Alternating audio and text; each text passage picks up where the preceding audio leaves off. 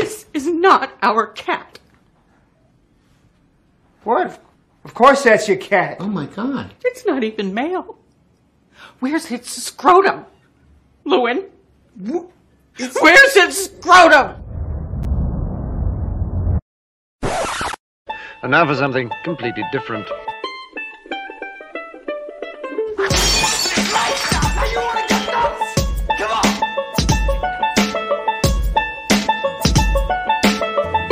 I have come here to chew bubblegum and Wax off, left hand. It's an inanimate fucking object. You're an inanimate fucking object! I drink your milkshake. I drink it up. Where's its scrotum? Scrotum is my precious. Ah! Oh, boys. Oh, boys. Am I starting this one off because it's my movie? Well, I mean, you don't talk ever, but go ahead. Okay, cool. Hi, everybody. Thanks for tuning into The Real Boys, whether on the video stream or later on the audio podcast. It's a podcast where we talk about movies. Weird, right? Who would have guessed that some guys would have gotten together and talked about movies? But we did, and we are, and you're here listening to us. My name is unprecedented for three guys to get together and talk about movies. Yeah, two guys, easy, all day long, every day. You Google movie reviews, probably two guys, sometimes one guy, never three guys. No, never three. Never sometimes eight six. Also. Never eight. But OMG, there's seven of us. OMG. What a movie podcast. What a podcast. My name is Dylan. I'm hosting this week because we're talking about my number one favorite movie I wanted to talk about, Inside Llewyn Davis. I'm also here with Zach, lover of Homeward Bound. Mm-hmm. I'm having trouble reading. And Michael Sadsack, who is a sad sack. Yeah. How are you guys doing tonight? Sad. I'm not as sad. Okay. Well, that's good. No, I'm great. I'm really good. This is one of those cool movies that you watch when you're like, oh yeah, this was a Coen Brothers, even though it doesn't look like it, it doesn't feel like it, except in just the heart of the art of it. I'm trying not to rhyme. If you're ever going to rhyme on this podcast, this is probably the episode to do it. Because for those of you who don't know, Inside Llewyn Davis, it is set in the 60s. It's about Llewyn Davis, played by Oscar Isaac, a struggling folk singer trying to get musical success in the New York folk scene. Go for it. Method podcaster Michael Sadsack actually spent the last 7 days on different couches, some of which were outside for this, as you can tell by his bed beard. Oh yeah, I haven't showered. I've barely eaten. And I've been chasing a cat around. So I definitely went method with this one. Perfect. It is a Coen Brothers movie. It has Oscar Isaac, Carey Mulligan, John Goodman, Justin Timberlake, a few other people you would probably recognize. It's based on an actual folk singer named Dave Van Ronk. He was a titan in the folk scene back in the 60s. He kind of mentored people like Bob Dylan and others. And it was partially inspired by his life, though if you ask the Coens, they took almost no inspiration from his real life except the music, because the people who actually knew Dave Van Ronk in real life thought that this was an unflattering portrayal of him. Because Llewyn Davis is kind of an asshole. Kind of. I mean, yeah, and just kinda. Like he's an asshole in like the best way you can be one, which is like, leave him alone. He is horrifically depressed. Yeah, he's having a hard time, man. He's having a really hard time. And the only time that this dude ever gets like a real good night's sleep is when he like wakes up with a friend, really. When he makes a friend, finally. Yeah. So I like this movie, but it's not sad and it's not mean. It's just a weird non-arcing movie about a guy who is just close to being good at music, I guess. He's close. Yeah. No, that's there's some good sweaters in here. I think the sad part of this is how good he is at music and getting passed over for a bunch of people who were less talented. Well, such as Bob Dylan at the end. I mean, he's unwilling to compromise, and he's unwilling to connect with people. And the music agent Bud Grossman points that out to him when he talks about the military guy Troy Nelson. He's like, good kid, he connects with people. Yeah. You need to be a part of a group, not a front man, because Llewyn Davis doesn't connect with people. And when it comes to the art scene, you've got to connect with people. Yeah, this is like this is also the same journey Tim Burton took right before he went down a decline of very bad movies. Just the sad artist and art, you know, like what before you make it, you do not want to compromise. You want your art to shine. You want people to see how good you are at what you do. In his life, no one sees what he does. He's only just kind of a nuisance to everybody. No one really respects his music. No one really respects his time. And he's just a classic New Yorker with a solid New York accent. Yeah. As Apocalypse should. Yes. Oh, yes. I forgot he was in that movie. He was covered in blue paint. But we could talk about the plot here. There's not a lot to it, as much as an actual drive arc. It is a sequence of events that happens to Llewyn Davis due to that are the consequences of his own bad decision making or his unwillingness to compromise. Starts with him. He's playing at the Gaslight Cafe. He plays what seems to be a normal set, is told that a friend is waiting for him outside. He goes outside and gets beaten up. Well, he's told by Doogie Howser's best friend, which let's not overlook that because Marilyn Manson? What? Wasn't what the are you talking wasn't about? Wasn't that the rumor that the kid who played Doogie Howser's best friend was Marilyn Manson? I meant the character Doogie Howser. That actor who was also in The Sopranos and Band of Brothers, he was in Doogie Howser playing Doogie's best friend Vinny. Yeah, and that's the one who there was a rumor that he was Marilyn Manson. The kid who played Vinny on Doogie Howser, people said that he was Marilyn Manson. I'd never watched Doogie Howser. I'd never listened to Marilyn Manson. Oh, well, one of you is missing out more than the other one. I won't say which. Okay. Yeah, probably. Dude, Doogie Howser is a great show. It's back in Hawaii now, starring a female. All right. So it's great. Good for them. Okay. But then Davis, after getting beaten up, wakes up in the apartment of his friends that Gore finds. He leaves them a note saying thanks for letting them have the couch, and their cat escapes. He chases after the cat. We get our first musical number, which is Fare Thee Well, which is a classic folk song. And he goes to take the cat to Gene's apartment. Now, Gene is an old flame of his, asked to stay the night. Meets Troy Nelson, who's a young military man who is stationed at a nearby fort and is also a performer. Well, I will say that the shot of the cat on the train getting to that place was one of the most beautiful things. Outside of hallway shots, for some reason, all the hallway shots really stood out in this. The very single shots, like when they were in the bathroom. And somebody even noted on one of the trivia things that they tried to like go Kubrick-esque with their single directional shots every time he's in a bathroom. But yeah, that scene of the cat kind of watching the subway was really interesting, and it was really cool, like mini movie inside of this thing. It's where you first see them use music to kind of enforce the mood. You've got this kind of lonesome, longing song about saying farewell, and he is taking this cat because he has no idea how to get back inside, and he can't get a hold of the people who own it, and he is just stuck with this burden, so to speak. And you've got this old folk song playing over it, and it serves as kind of the opening to the movie, for sure.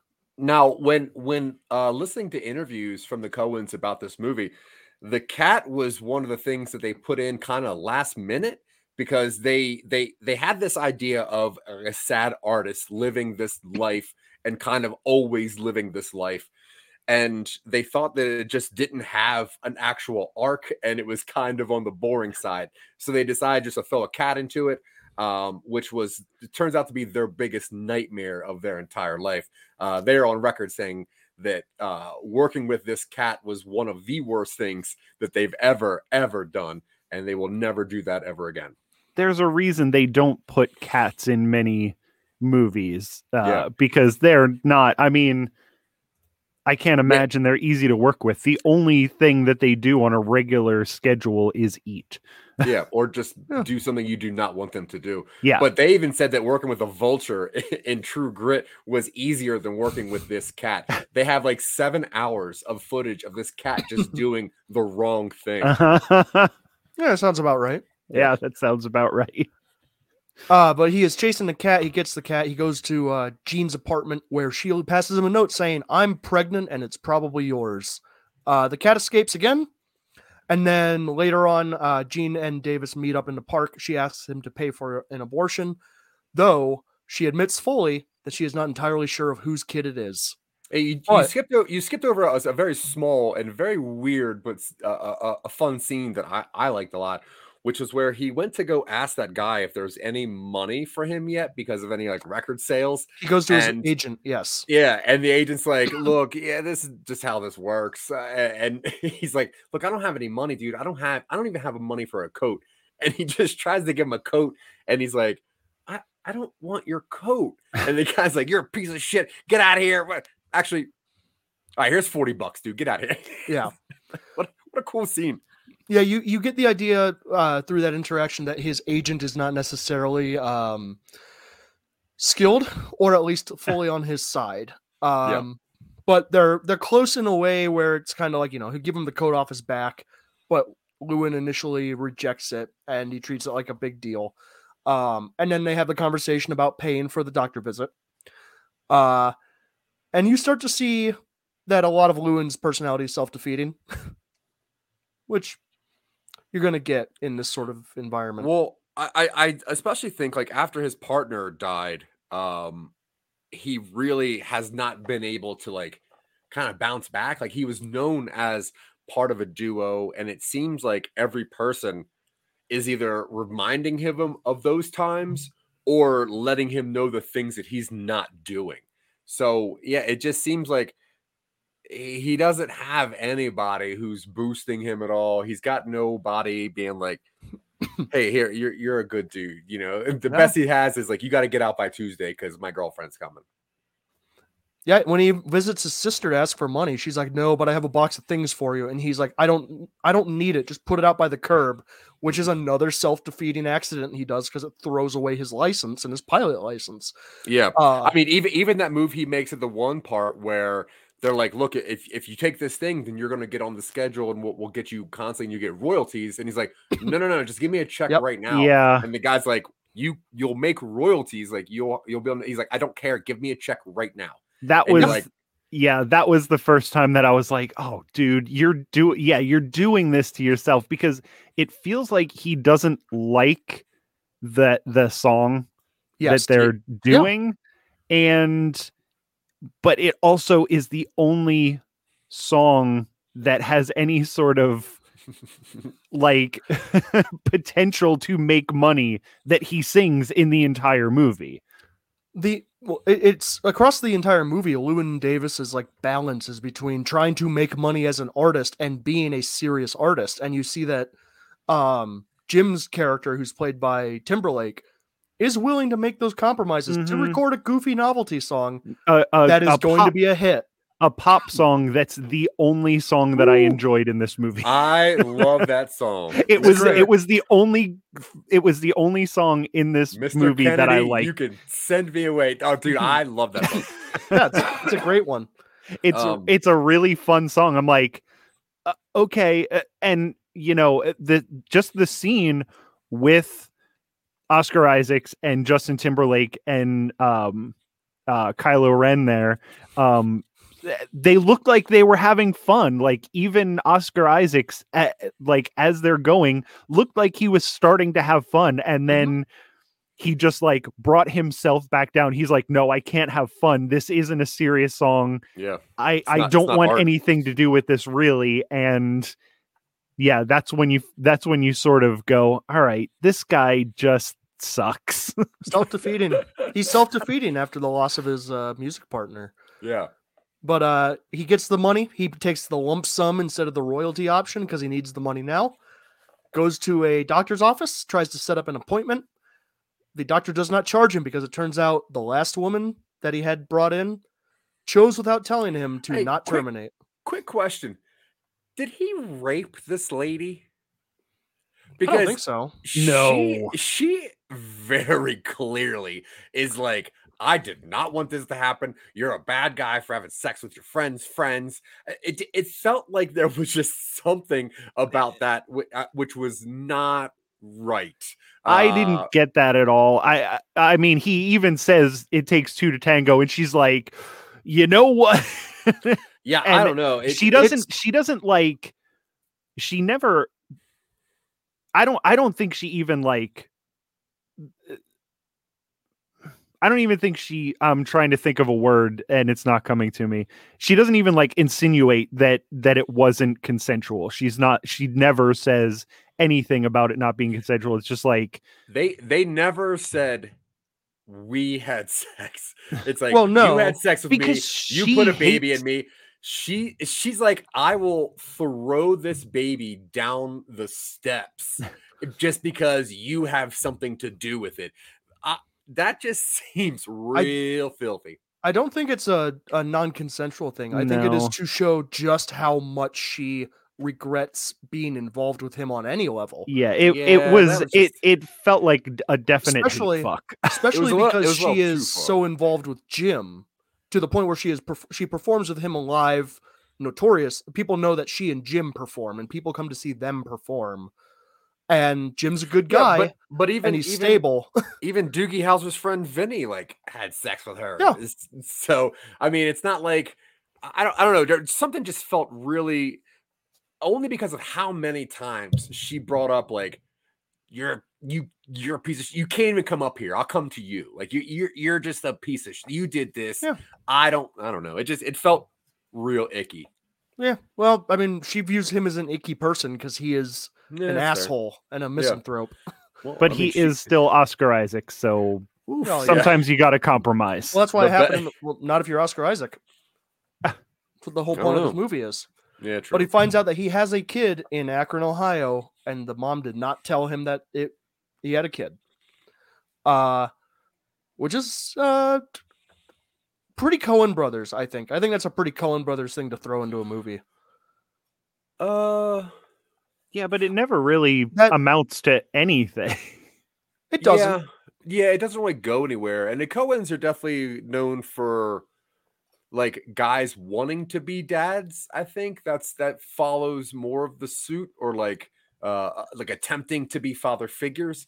It is odd that a lot of this movie has happened. Like, what was even the point of her keeping the baby? Like, she obviously had an appointment, I think, or Mhm. or Yeah. or didn't, and then because then that means that like the doctor who couldn't reach Oscar Isaac to give him the money back didn't even try to reach the lady to give her the money, which is, I guess, weird, but I don't know. It just Well, what do you Oscar think the Isaac, point- Oscar Isaac paid for the appointment, and she chose not to go through with it. So because he couldn't contact Oscar Isaac, who provided the payment, he just held on to it.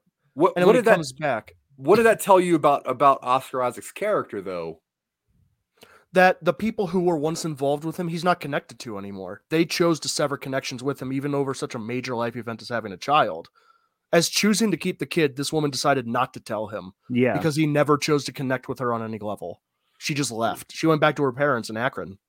Yeah, I mean, And all along the way, the connections that LLEWYN Davis makes aren't permanent, except for at the end when you see him go back to the Gorfines. which kind of was the beginning. Who was this guy who beats the shit out of him? He looked very familiar. The actor or the character? The actor. I don't know. Yeah, also Actually. the character. Like, what was that? Was it just because like he made fun of that guy's wife? It was his wife that was on stage with the dulcimer that he was heckling, and so he found him the next night and beat him up. Yeah. Alright. Just it was a frame story. It's a little bit of a trick on the audience to have that be the first thing you see, Yeah. and then have it be ultimately kind of a minor thing, but it does carry the tone throughout the movie that LLEWYN Davis causes his own problems. Yeah, that was sort of like the Coen-y thing that I got. The fact that it was just like this very small amount of time that we're dealing with, and we start with it and we end with it, and that's really all we see. Because in Coen Brothers movies, there's never like big scopes of anything. It's always a small amount of time. Yeah. And, you know, whatever happens in that amount of time, that's the only thing you really know about any of these characters or anything. So, I liked that about this. For some reason, I kept thinking it was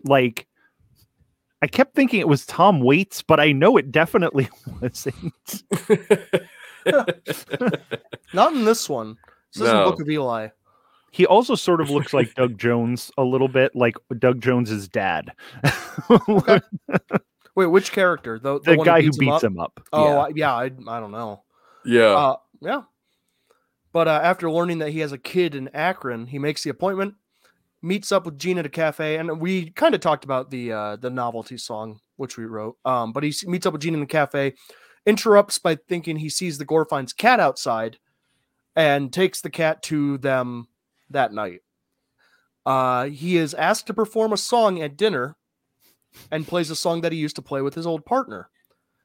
When Mrs. Gorfine starts harmonizing, he gets mad because that is not what she's supposed to do, and he is a professional, damn it, and this is not a parlor trick. Because you should never do your art if you're a professional for free. Right, Zach? I don't think I learned that yet. Yeah, Okay. Zach is like a professional talker.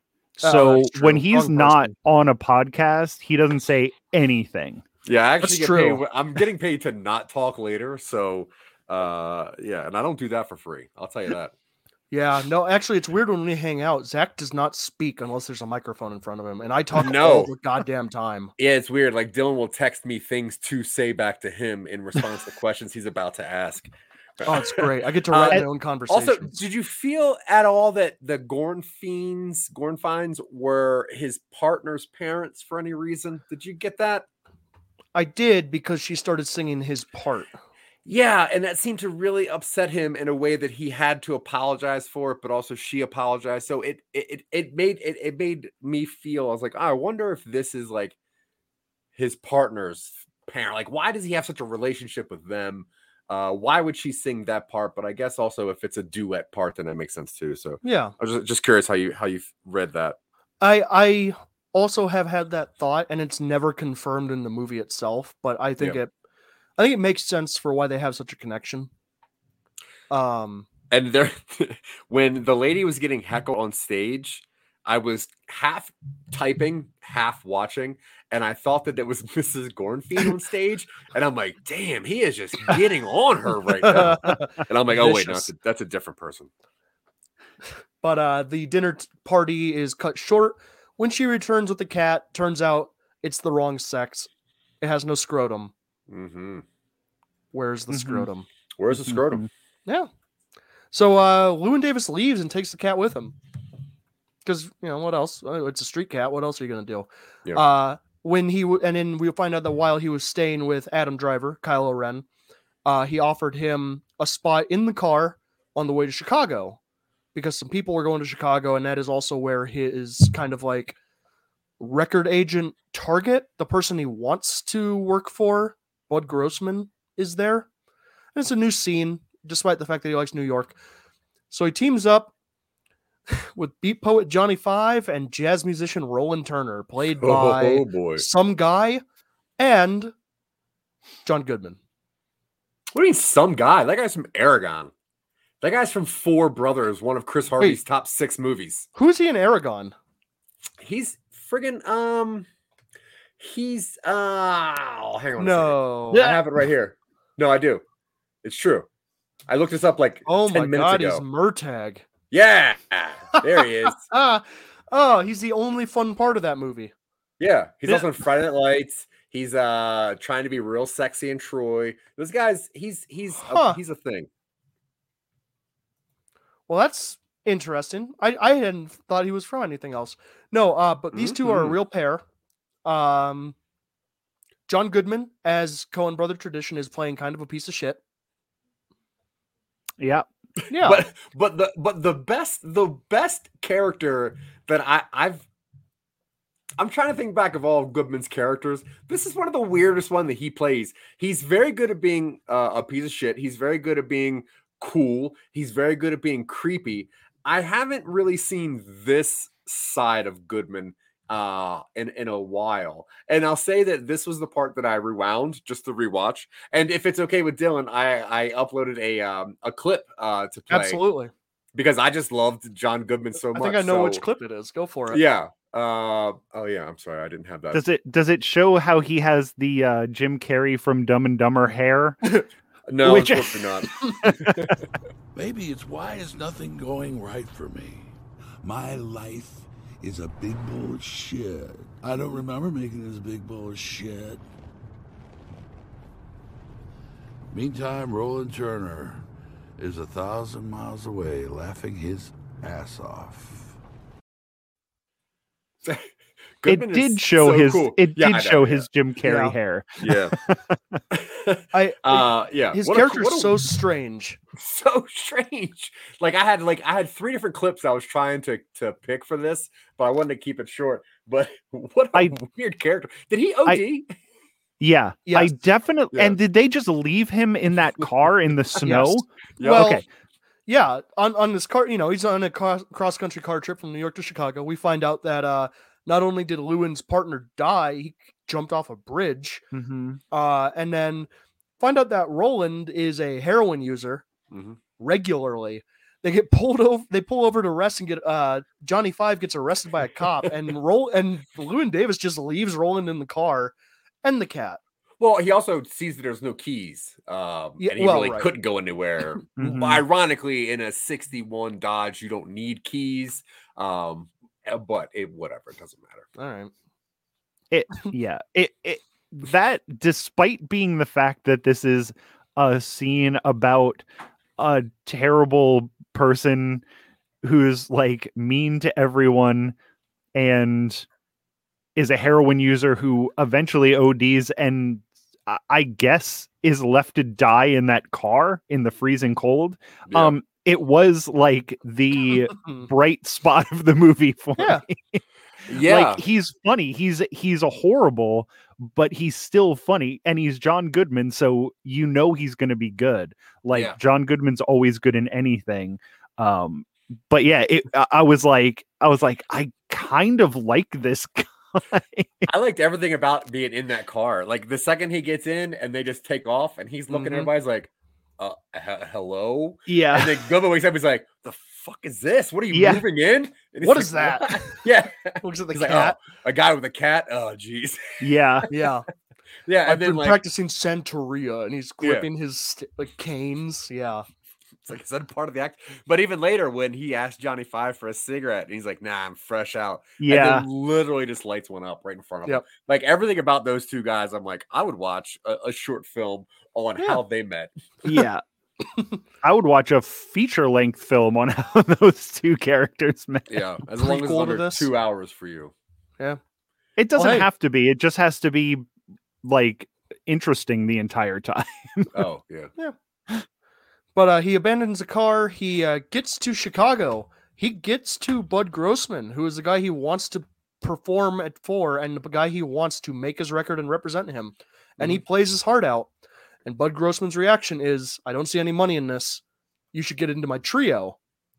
And he says no. And he says, well, my advice is to get back with your partner. And Llewyn Davis says, that's good advice. And then he goes back to New York.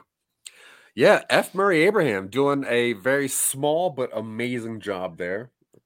But yeah, another scene where it's like, it's pretty much he just went all the way down there just to get a gut punch, and that's what it was. Because like, dude, he's doing it, he's singing it, and for a second, it even looks like Abraham's kind of into it. Like he just kind of has like that solid look, like this is good. I just can't sell it.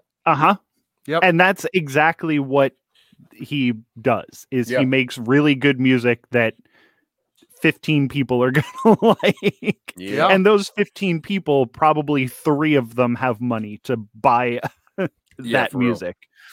Yeah. But on the way back to Chicago, he drives past Akron, gets distracted, hits a cat, And much like his own career, that cat gets up and keeps on limping forward.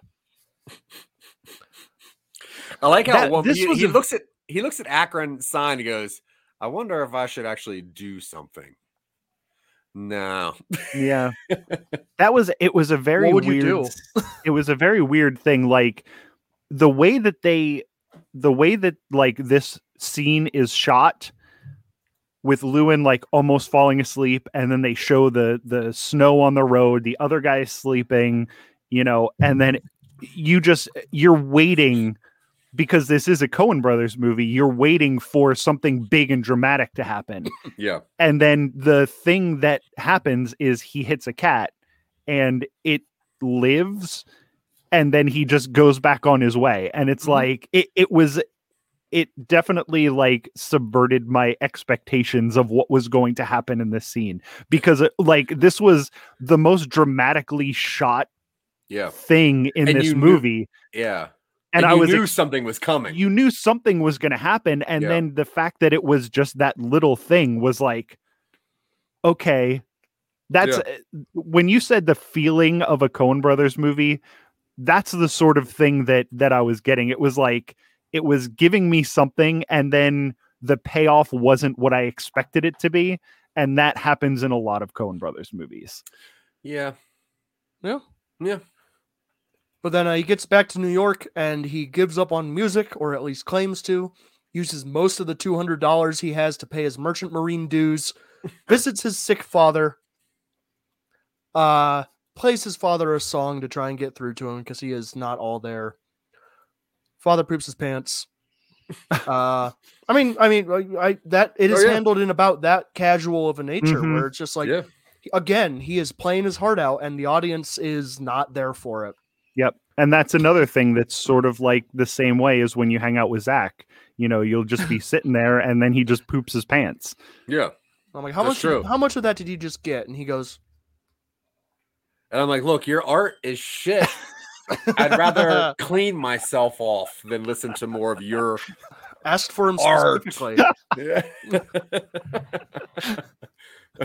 He is told that he needs his seaman's license so he can ship out. It's in the box his sister threw away at his direction. He goes back to get his money back, but can't get it back. So he is out most of the money he made in that lump sum from Please Mr. Kennedy. But he goes to see Jean, and she's like, hey, I got you a gig at the Gaslight, so you can get some cash out of that. Yeah. So he's back where he started, kind of. Actually, literally, he's back where the movie started. Exactly back. Why almost? It's not almost. Yeah, it's not almost literally. It's literally back where he started. It's an expanded scene. Not really. It's the same longer. Scene. It's longer than it was. The second that he wakes up, once he looks down the hallway, same. Yeah. Well, literally the exact same. Because you have that first night where he heckles the woman on stage with a dulcimer and gets thrown thing, out. But once he wakes up and looks down the hallway, exact same as the beginning. Oh yeah. And you're like, ugh, fine. Yeah. Fine. It's not. I mean, it is the same scene like that because that scene at the start of the movie is this one. It's not a loop. It's just it's a loop. Narratively, yes, not chronologically. I think we're splitting hairs. Yeah, I think we're splitting hairs here. Look, the important part of this scene is we're listening to Oscar Isaacs, who has the voice of a fucking angel with a close-up on his beautiful face. And let's just appreciate that for a second. Okay. Oh, absolutely. I would love to. We find out when he goes to the Gorfines apartment, they found the cat. His name is Ulysses because the Coen brothers love their Odyssey, Iliad references. Turns out the novelty song Please Mr. Kennedy is a huge hit. It's going to have massive royalties paid to everybody who chose to get the royalties. Mm-hmm. And then goes to go to Gaslight, realizes that Pappy, the owner, had also slept with Jean. Mm-hmm. And then Davis puts on a great show. He finally seems to have overcome the death of his partner by performing a song they used to perform together solo this time. He's having a real moment of self-empowerment when he's told that a buddy of his is outside.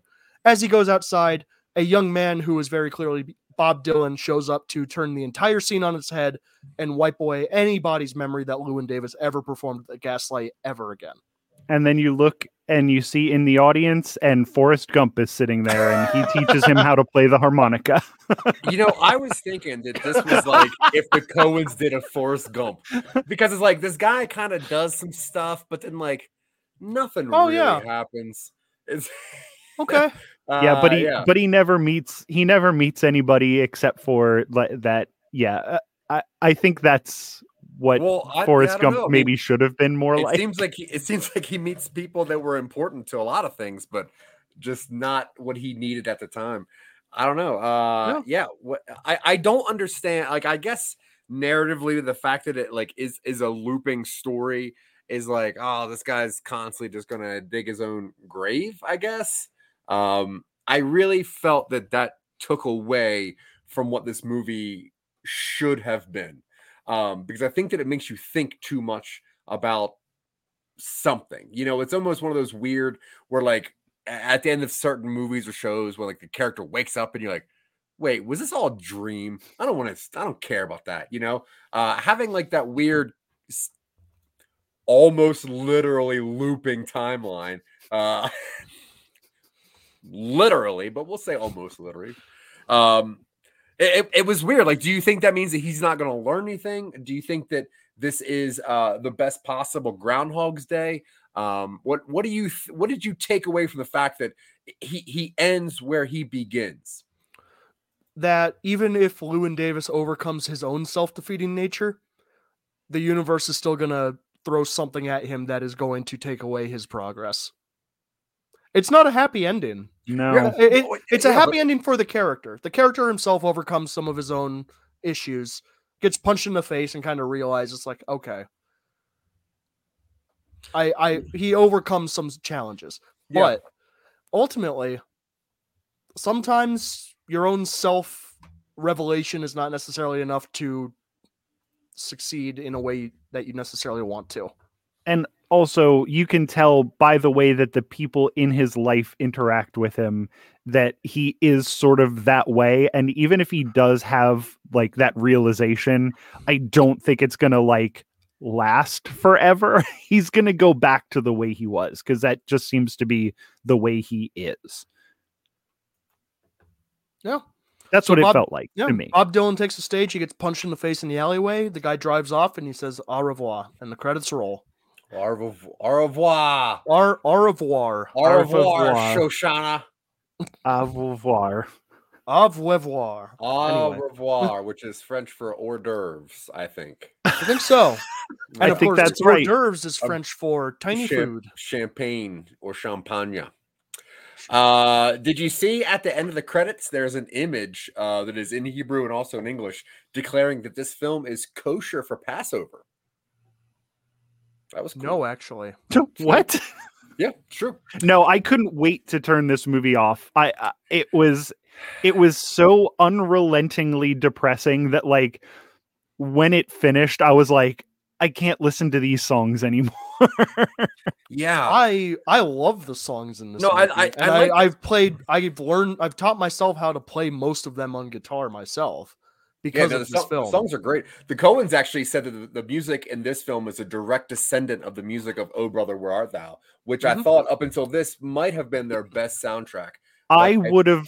That's all I could think of while I was watching this movie. I was like, man, I wish I was watching "Oh Brother, Where Art Thou." Yeah, which is kind of this movie, just fun. Set way back fun. then. Yes, fun and longer, but this movie is the dark alternate to "Oh Brother, Where Art Thou." Mm-hmm. Very similar journey, very similar character growth, and very similar kind of like, obviously a different ending, but still.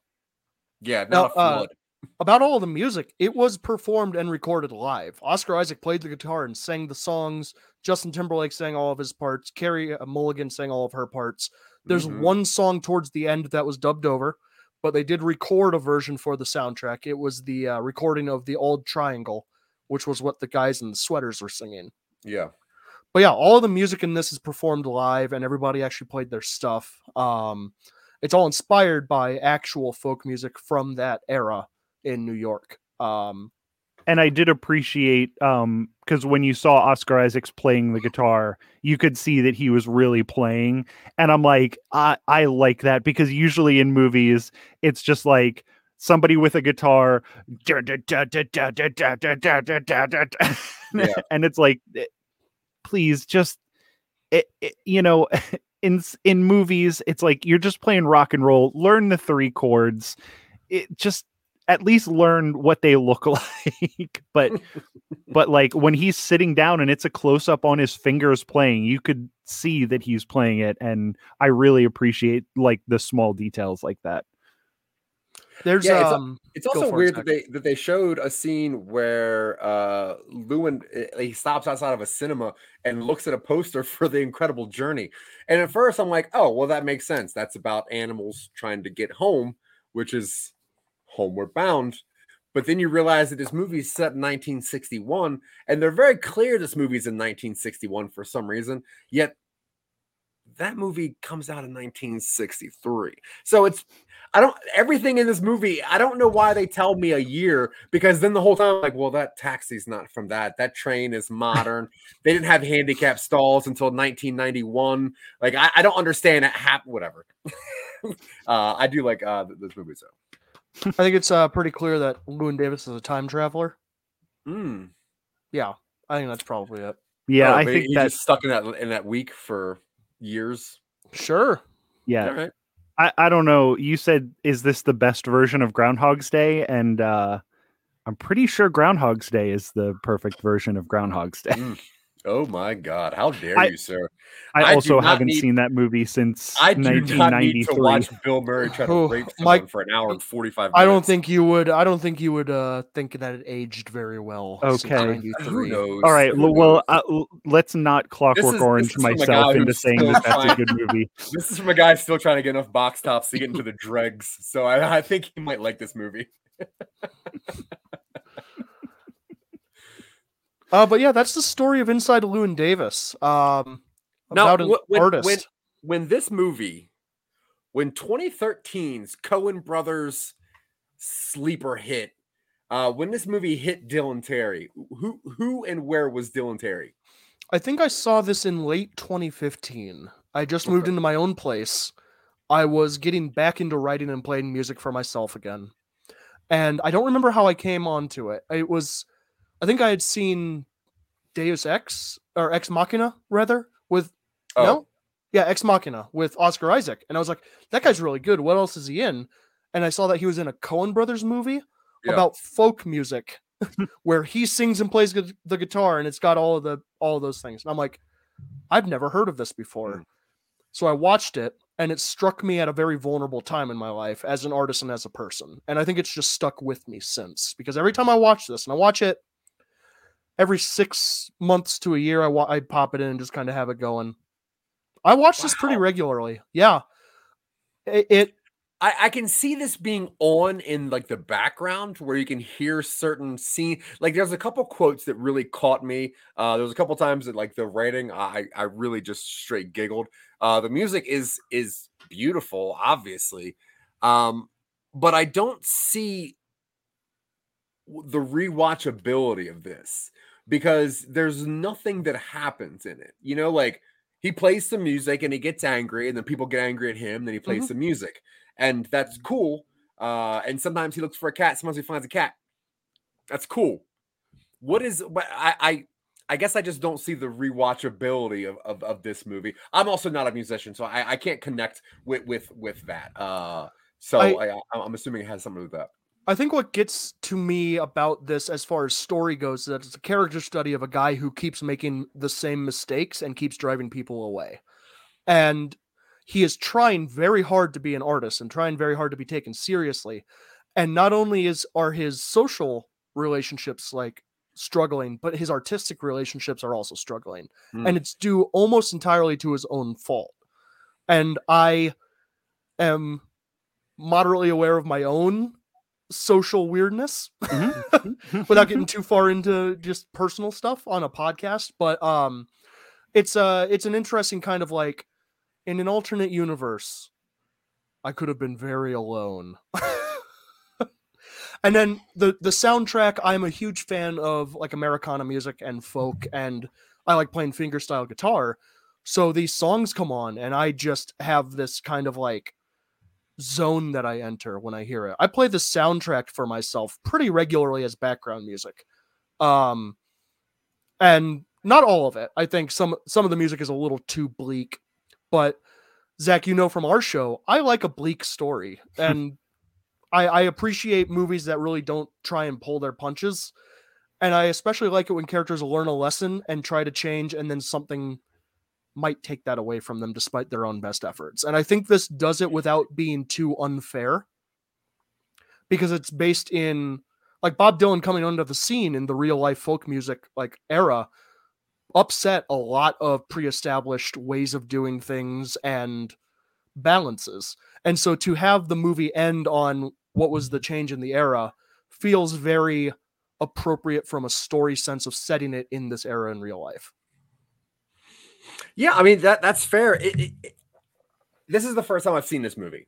I thought that I have seen it, and I had not. I love Oscar Isaac. I thought that the casting of this was really good. I was very, very happy with every single face that I saw and what those faces were doing. I couldn't tell you if this movie was like an hour and 20 minutes or 2 hours and something. Like, it just kind of goes, you know, and it's odd because there's nothing about Oscar Isaac that is needed in this movie except his voice and his look. And it's just such an interesting movie because I love the Coen brothers. I think that those two traps have figured out such a cool stylized versions of movie making. They also don't compromise, and it's worked for them. Mm-hmm. So to have a movie about an artist who doesn't compromise and consistently fails because of it is an interesting look into what they might consider their own alternate like universe. And they do seem like the type of guys who do understand that they're definitely in the very small minority of doing what they do. Like, you don't get to be the Coens in too many universes and succeed the way that they have. And I feel like they understand that. And maybe this movie is sort of, that's what they're saying is like, we get it. We're the oddity over here of doing what we do. And most people who do what they do are this guy. Yeah. It's just, if you were to tell me, hey, there's a Coen brothers movie about a folk singer, and it's not realistic. Like, it's not based in reality. I mean, it is based in reality, but it's not based on a real person. I would not think that this was the final product. Although I'm not upset with it. It's just when you look at Raising Arizona and how weird that movie is, and Oh Brother, and how beautiful, like, detailed that movie is, and you look at No Country for Old Men. Is that them? That's them, right? Yes. Yeah. And that movie is just so vast and so suspenseful and so like skin crawl. And then you see this movie and it's like, I don't know if this was like a passion project because they're fans of folk music. Because it is the most subversive Coen brothers movie I've ever seen. Because it is exactly what it is about, which is interesting, but also like, they made a movie that is so not a Coen brothers movie. You know, this is almost an episode of High Maintenance somehow, because it has like a goofiness and a lightness to it where the most that this guy has to go through is losing a cat and trying to get money for the next problem. It's just such a weird little movie. I think that's what I appreciated about it, because the Coens do a thing, and this isn't Fargo, this isn't Lebowski, this isn't Raising Arizona. It's something completely different, and they're always doing something slightly different, and this is like the biggest departure. There is a universe in which I really like this movie, and it's in the universe where I enjoy listening to folk music, because the music in this is like there's a lot of it, and they play the entire songs. The music is a lot of this movie, and if you enjoy this kind of music, I can totally see it. Folk music, like singer-songwriters, turn me directly off. Like, Yeah, I'm not surprised. I'm not just Unless just Christopher Guest is making that movie. I'm not just the punk rock podcaster because like it's because that's the kind of music I like. I like drum and electric guitar driving fast music, and folk music is just not the type of thing that I'm into. I appreciate this movie for what it is, but I don't like it. Is there a term for that when you appreciate something but you don't like it? Nuance. It's almost a guilty pleasure.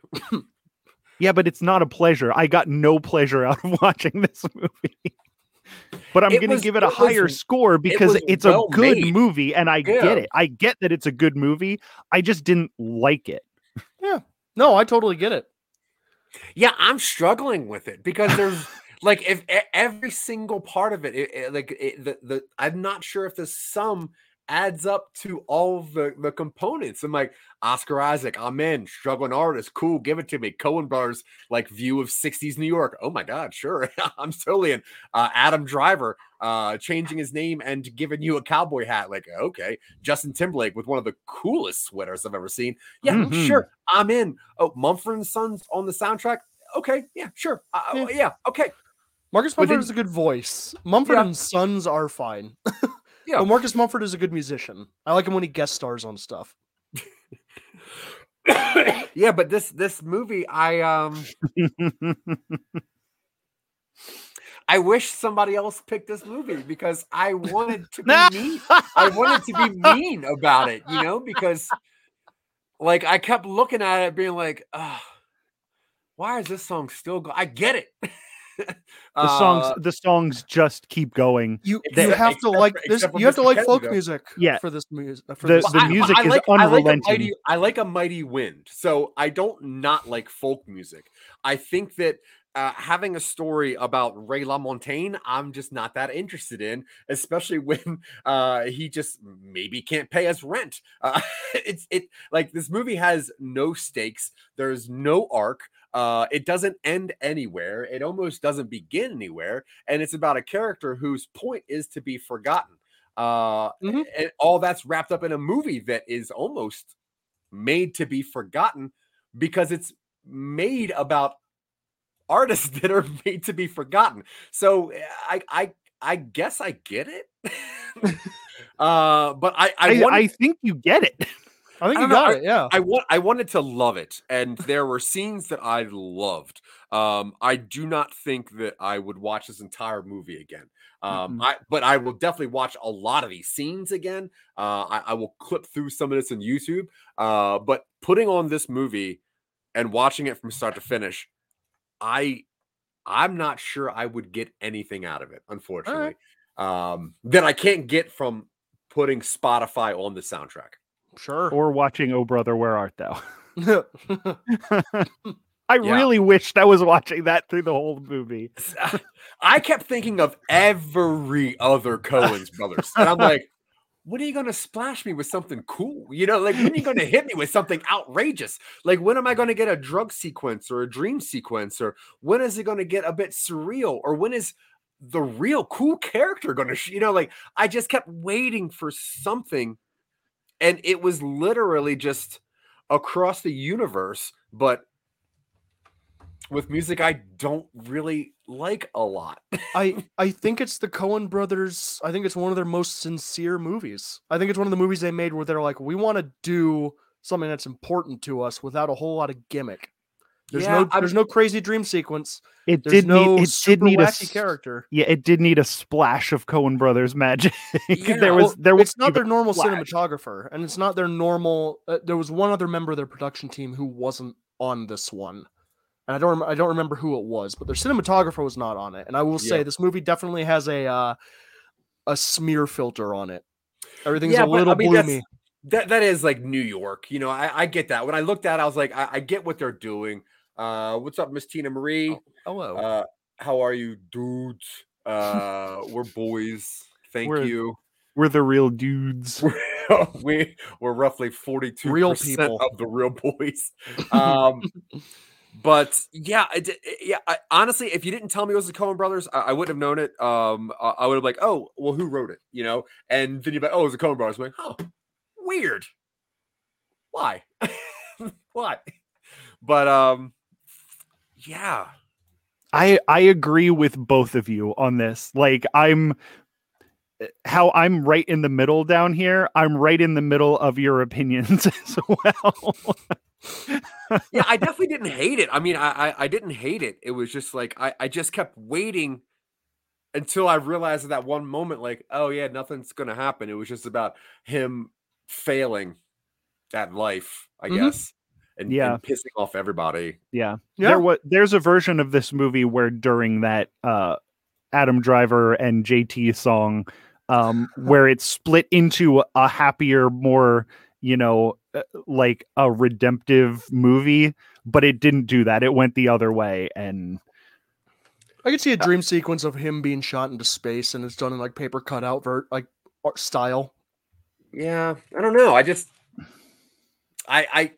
This is the least Coen Brothers that they have ever been in my opinion, and that's it did lack some quirk. Wes Anderson, shit, that sounded like a Wes Anderson dream sequence and not a Coen Brothers sequence. Cut out in like cardboard cutouts in space. Right. Man, I tell you, yeah, because it's just so close. I do think if one of the other ones had picked this, I would have gone into it with a worse mindset, and I would have hated this movie. But I did go into it going, well, Dylan hasn't steered me wrong yet. Yeah, and that's the thing, because if they would have picked it, I'd be like, oh, do you guys have some class? Like, what's up with you dudes? This isn't like heteronormal. And because it was Dylan, it's like, well, I guess the music's going to be really good, or the writing is going to be, and the writing I'll say was. Oh yeah, it was fantastic. Was top notch. Yeah, the writing there's a meta level here because I refused to compromise on my top one, and I chose one that would be divisive, and I was really hoping. I was really hoping more people would show up for this. You've been saying it since the beginning that nobody was going to like this one. Yeah, but that's the thing. It's not that it's not likable. Like, I don't like the majority of movies that are on this list. I don't not like this movie. It's just, it's so aggressively average. It's so aggressively not existent, really. Like, it's the kind of movie where you have to keep reminding people, like, hey, remember when Adam Driver was in that Coen Brothers movie? And they go, oh, which one? And you're like, the one about, at the very least, cat. At the very least, you guys might be able to answer bar trivia questions about this movie now. All right, let's go with let's go with trivia. Let's do a bit. Yeah, hit me with some bar trivia. Adam Driver was in a 2013 folk music movie. I'm saying you didn't have any. I don't have bar trivia. No, I don't know. You're not Zach. No, I'm not Zach. That's what I do. Yeah, Zach, where's our bar trivia? Well, I'm there's no bar trivia about this movie because nobody knows about this movie. Yeah, that's why there's bar trivia about it. Coen Brothers movie category. It's like, what movie did Adam Driver, Justin Timberlake, and Oscar Isaac sing a song together?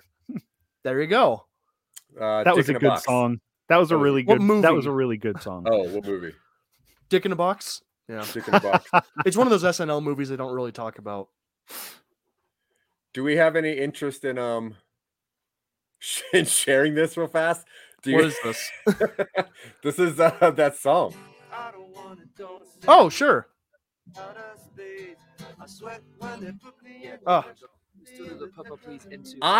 This song was just so catchy. Yeah, it was a fun one. Like, I was definitely bopping to it for the rest of the, like, after I turned the movie off, I was like, yeah. I'm going to skip kind of close to the end though. Yeah. Because space. Adam Driver, best part of this.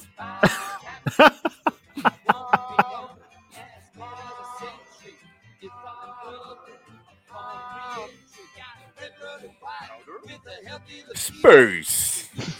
Outer space. Oh, I love it. I love it. Makes them a lot of money. Yeah. Never take the lump sum. So great.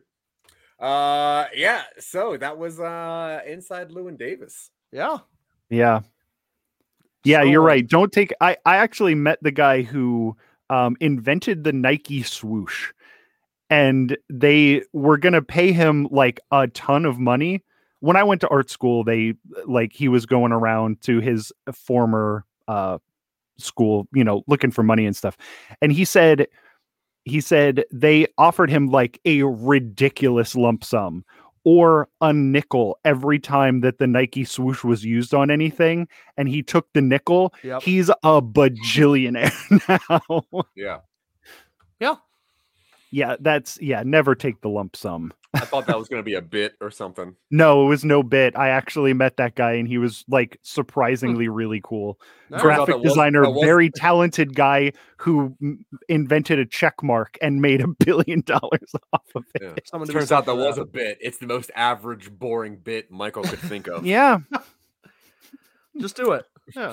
Just do it. Just sell your check mark for $1 billion. Yeah, I would. Absolutely. Oh boy. Yeah.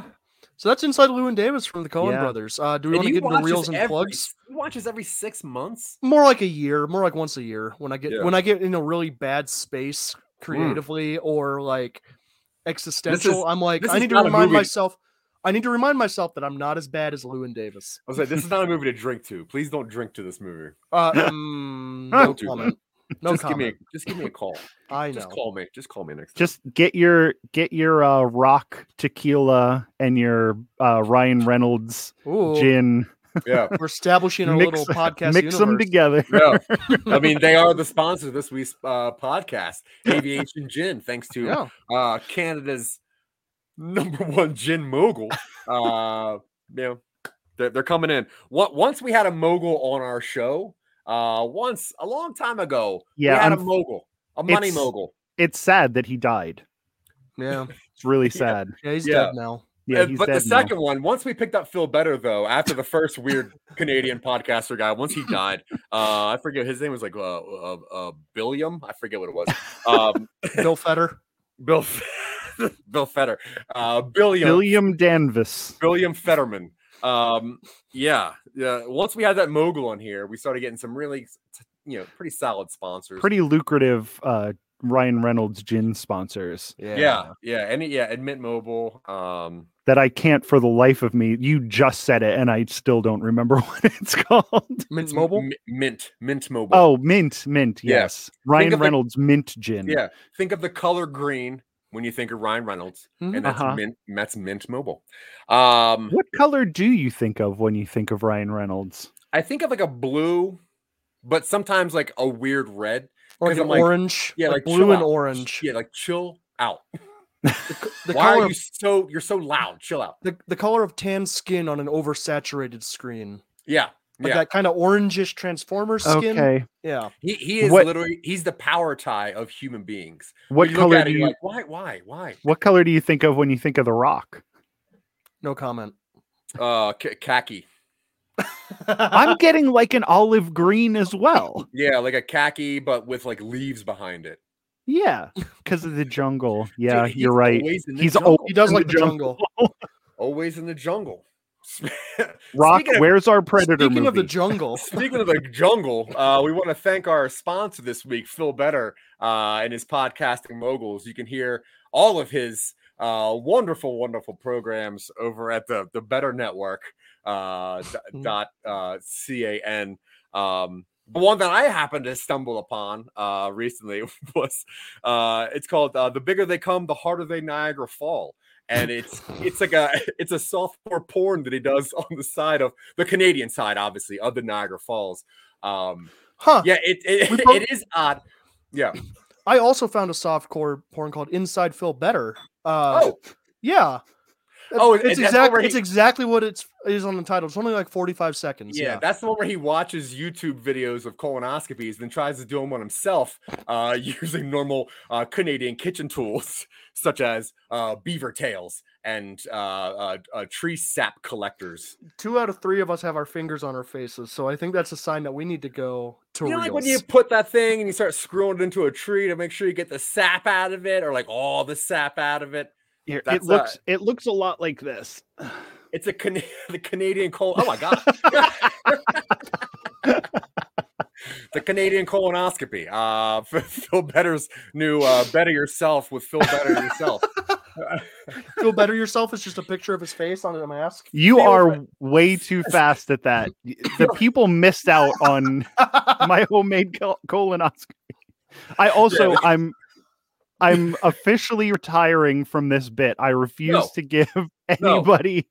I refuse to give anybody who ghosted us any sort of publicity. So this is a great bit. It's a great bit. I loved it, but I'm done with it. We have one podcast subscriber, and I'm not sure why. I think that I tricked Phil Better into doing like a reverse subscription thing, but he is our only subscriber, and I think that it's on our shoulders really to thank him. It's on your shoulders now, Michael. You're sounding a little Phil Bitter. Listen, I am a little Phil Bitter. Listen, a lot of the responsibility falls down onto our shoulders. And if we don't better ourselves by making sure that that Canadians get their money, OMG, stop talking about these guys who are hardworking podcast. Canadians. Because honestly, you can you can also listen to Phil Better's his blind dating show called Filling Head Over Heels with Phil Better. That one's probably not that good. No. Anyway, well, I'm sorry. I had to make up one for you. Anyway. You did, and you have to from now on. And I have a bunch of good ones. I'm just not going to say them. You're retiring from the bit. I'm retiring from the bit. I am. Do we need a better bit? I am. Do we need a better bit? Like I am Phil Better. We've been doing Phil Better bits for the past 65 episodes. I know. And I still had a bunch of good ones. I had a bunch of good ones in the tank. I'm not going to say them. I refuse. Do you want to switch up the bit? We need a better bit. A better bit? Yeah. Do you want to go? We could talk about who's pieces of shit. I mean, they could be actual good bits. But no, we'll pick up with the Phil Better Network. Don't make me run the outro. Yeah, we didn't even give our. Let's get to reels since a bit has been hung up. OMG, let's just get to this bit here, or let's get over this bit and into our reels. God damn! You can bet that we're gonna get to our bits. All right, I'll Zach, start. Michael, what are your reels? I'm giving this thing.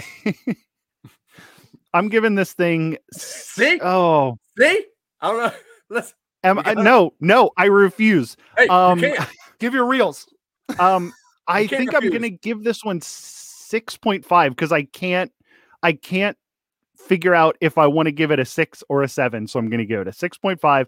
I appreciate what it is. I didn't enjoy my time with it. I don't like the music, but I do love Oscar Isaac's voice. I appreciate the musicianship of the whole thing, but I didn't like the songs. Sure.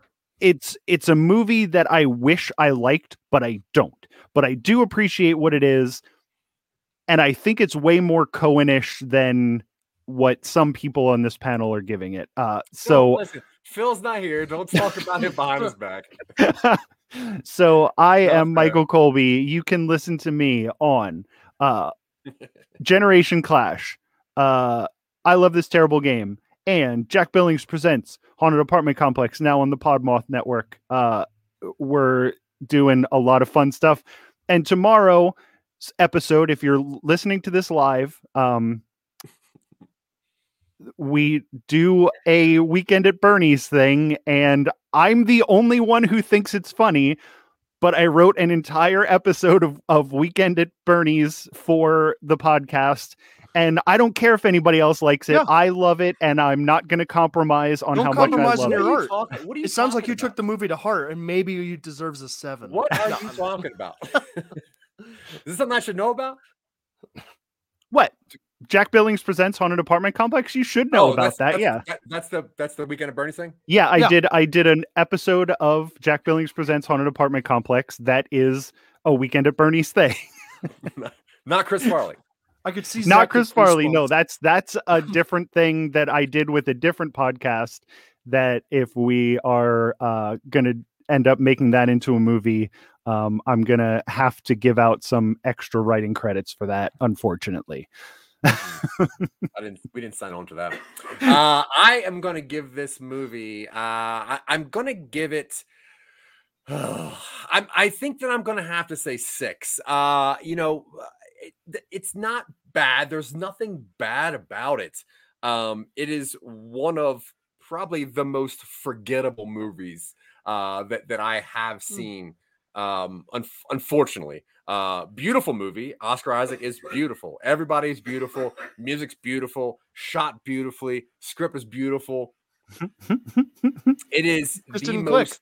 Me, it is just the one that of all the Coen brother movies, this one just was fine. It was almost like it was like a consignment piece. Like they did it for somebody else, and you're like, well, be like kind of Coen-y, but like not, I went into this wanting to love this thing so bad, and I was hoping that Oscar Isaac was going to be naked, just to back up my promise to Michael Colby. I was waiting for it. I actually thought that you saw this movie. I was waiting for naked Oscar Isaac, and it didn't happen. Well, I wanted to make sure you actually watched one of these movies and had something to talk about instead of some random bit that none of us can latch onto. I know, and I wish I could have got yes-anded on some of those other bits where I don't watch the movies.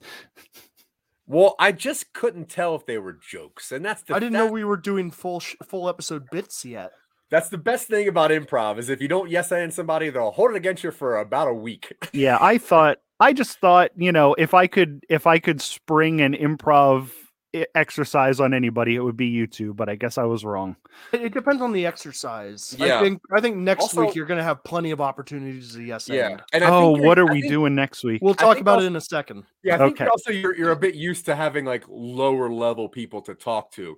We're upper level echelon, if you will, as far as improv goes. You could say close that you can bet that we're the pinnacle of what podcast should be.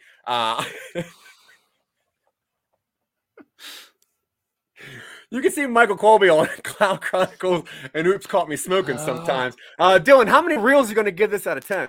I am giving this 9 out of 10. Because it's not perfect. I honestly don't like the smear filter over it. There's a lot of bloom in this movie, which it doesn't feel. I would have liked a little bit more of a crisper image. Yeah, which seems like a pretty minor thing to levy at the thing that I chose as my number one movie. But the thing is, this show was pitched to me as choose 5 of the top movies you want to talk about. Yeah, and I wanted to hear people talk about this movie. I love this movie. It speaks to me as like a writer and a musician in a way that no other movie I've watched has. And I get it is not for everybody, but I'm giving it a 9. That brings us to about 21.5, which out of 30, of course, which brings it to about a little over 7. Yeah, which is about what the audience rating is on all of those major aggregators. So I think that's totally fair. I will be the snobby critic in this and rate this higher than the audiences. That's fine. Yeah, it just needed some Mark Wahlberg, honestly. Oh my god, 3. If it would have had Mark Wahlberg in it, it would have been a 3. Not if it were Mark Wahlberg instead of Ben Wren. Well, people who auditioned for this movie include Fassbender. Mm-hmm. Michael Fassbender, and Ryan Reynolds. Ryan Reynolds could have been Oscar Isaac's role, which would have been interesting. It would have been interesting, but way less good. I would much rather have been looking at those close-ups of Oscar Isaac. I can't think of a Ryan Reynolds movie I've watched where he is playing a dramatic character in this vein. Outside. You're thinking of Deadpool too. Oh yeah, Deadpool outside of Amityville Horror. I cannot think of a movie where Ryan Reynolds plays where I don't think you can shut up. He was good in that remake of Amityville. He wasn't and bad. Also shirtless a lot, and that was not bad. Yeah, because that was quite a 6-pack that he had then. He was fine. Yeah, he was all right. But yeah, if you want to hear some words that I say that Dylan writes, you can always see/hear us at Some Nobody's Anything. Most importantly, Silicon Angels, which is literally the funniest podcast ever made. Yes. Then there's wait, hang on a second. There's also number 2, CYOP Appeal, which is probably the most inventive podcast ever made. Hang on a second. Listen. Okay, and if you want to kick him off. Wait, can they still hear us? Yeah. No, you just gonna remove him from the studio. I don't care. I'm just kidding. Anyway, yeah, check out things that we do, and we appreciate you. And thank you for listening/watching. Oh, he came back before the bit could be finished. So there's some pretty solid improv. If you like improv, one of the best that I've heard is actually a podcast show. Where Dylan and myself, we actually just honestly, we should be like the kings of creation by now. What's a word if you have like a whole bunch of things under your belt, like you just own a whole bunch of things? God. No, God doesn't own stuff. He just makes stuff. Deity. Oh, no. Demiurge. That's closer, but no. Authority. Less letters. Creator. Way less letters. I know what you're going for, but I refuse to say it. Damn it to me. Capitalist. That's closer. Yeah. A Mongol. Mongrel. Yeah. Mongrel. We're the podcast. That's what I was looking for. Podcast God mongrels. We're the podcast mongrels. I'll take it. Yeah. That's fine. That's pretty good, actually. Yeah. All right, get us out of here, Zach. Oh, is that my job? Oh, I don't know. Thanks You're the for host tuning this in. week. Hey, thanks for tuning into You're The Real like 15 Boys. minutes late. You heard all of our pitches and who we are and what we do. You should go listen to all those things and tune in next week when we might talk about Ace Ventura: Pet Detective. We're going to. I have a something. guest. I have a guest for Ace Ventura: Pet Michael Detective. has a guest. We're not going to know who it is until that show starts. There's a chance, and I'm going to run this past you on air real fast. What if we all steal Michael's bit? Which one? The bit that he's going to have for Ace Ventura, which is a really nice bit. I like the bit a lot. I think sure, why not? And not take it in like a jerk way. Take it in like this is actually pretty clever, and I think it's the best way to talk about this movie. Yeah, we can do that. Tune in next week to Ace Ventura: Pet Detective, where we do some pet detecting. Yeah, we're gonna have a big panel for that one. Yeah, Yep. 18 people. It's gonna be great. 45 people. You can bet that it's gonna be great. Yes. OMG, what a movie podcast that's It's just going to be a whole cloud of people chronicling this movie. It'll be a cloud if somebody accidentally calls me smoking. All right. Hey, everybody. You have a good day out there. Be well. We'll see you next week. Tune in to all of our shows that we mentioned. Zach, say something. Feel better. Perfect. Bye, everybody. This is not our cat. What? Of course that's your cat. Oh my God. It's not even male. Where's its scrotum? LLEWYN? Where's its scrotum? And now for something completely different.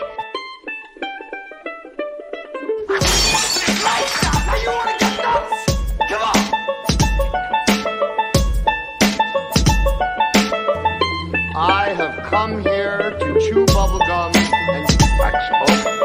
Left hand. It's an inanimate fucking object. You're an inanimate fucking object! I drink your milkshake. I drink it up.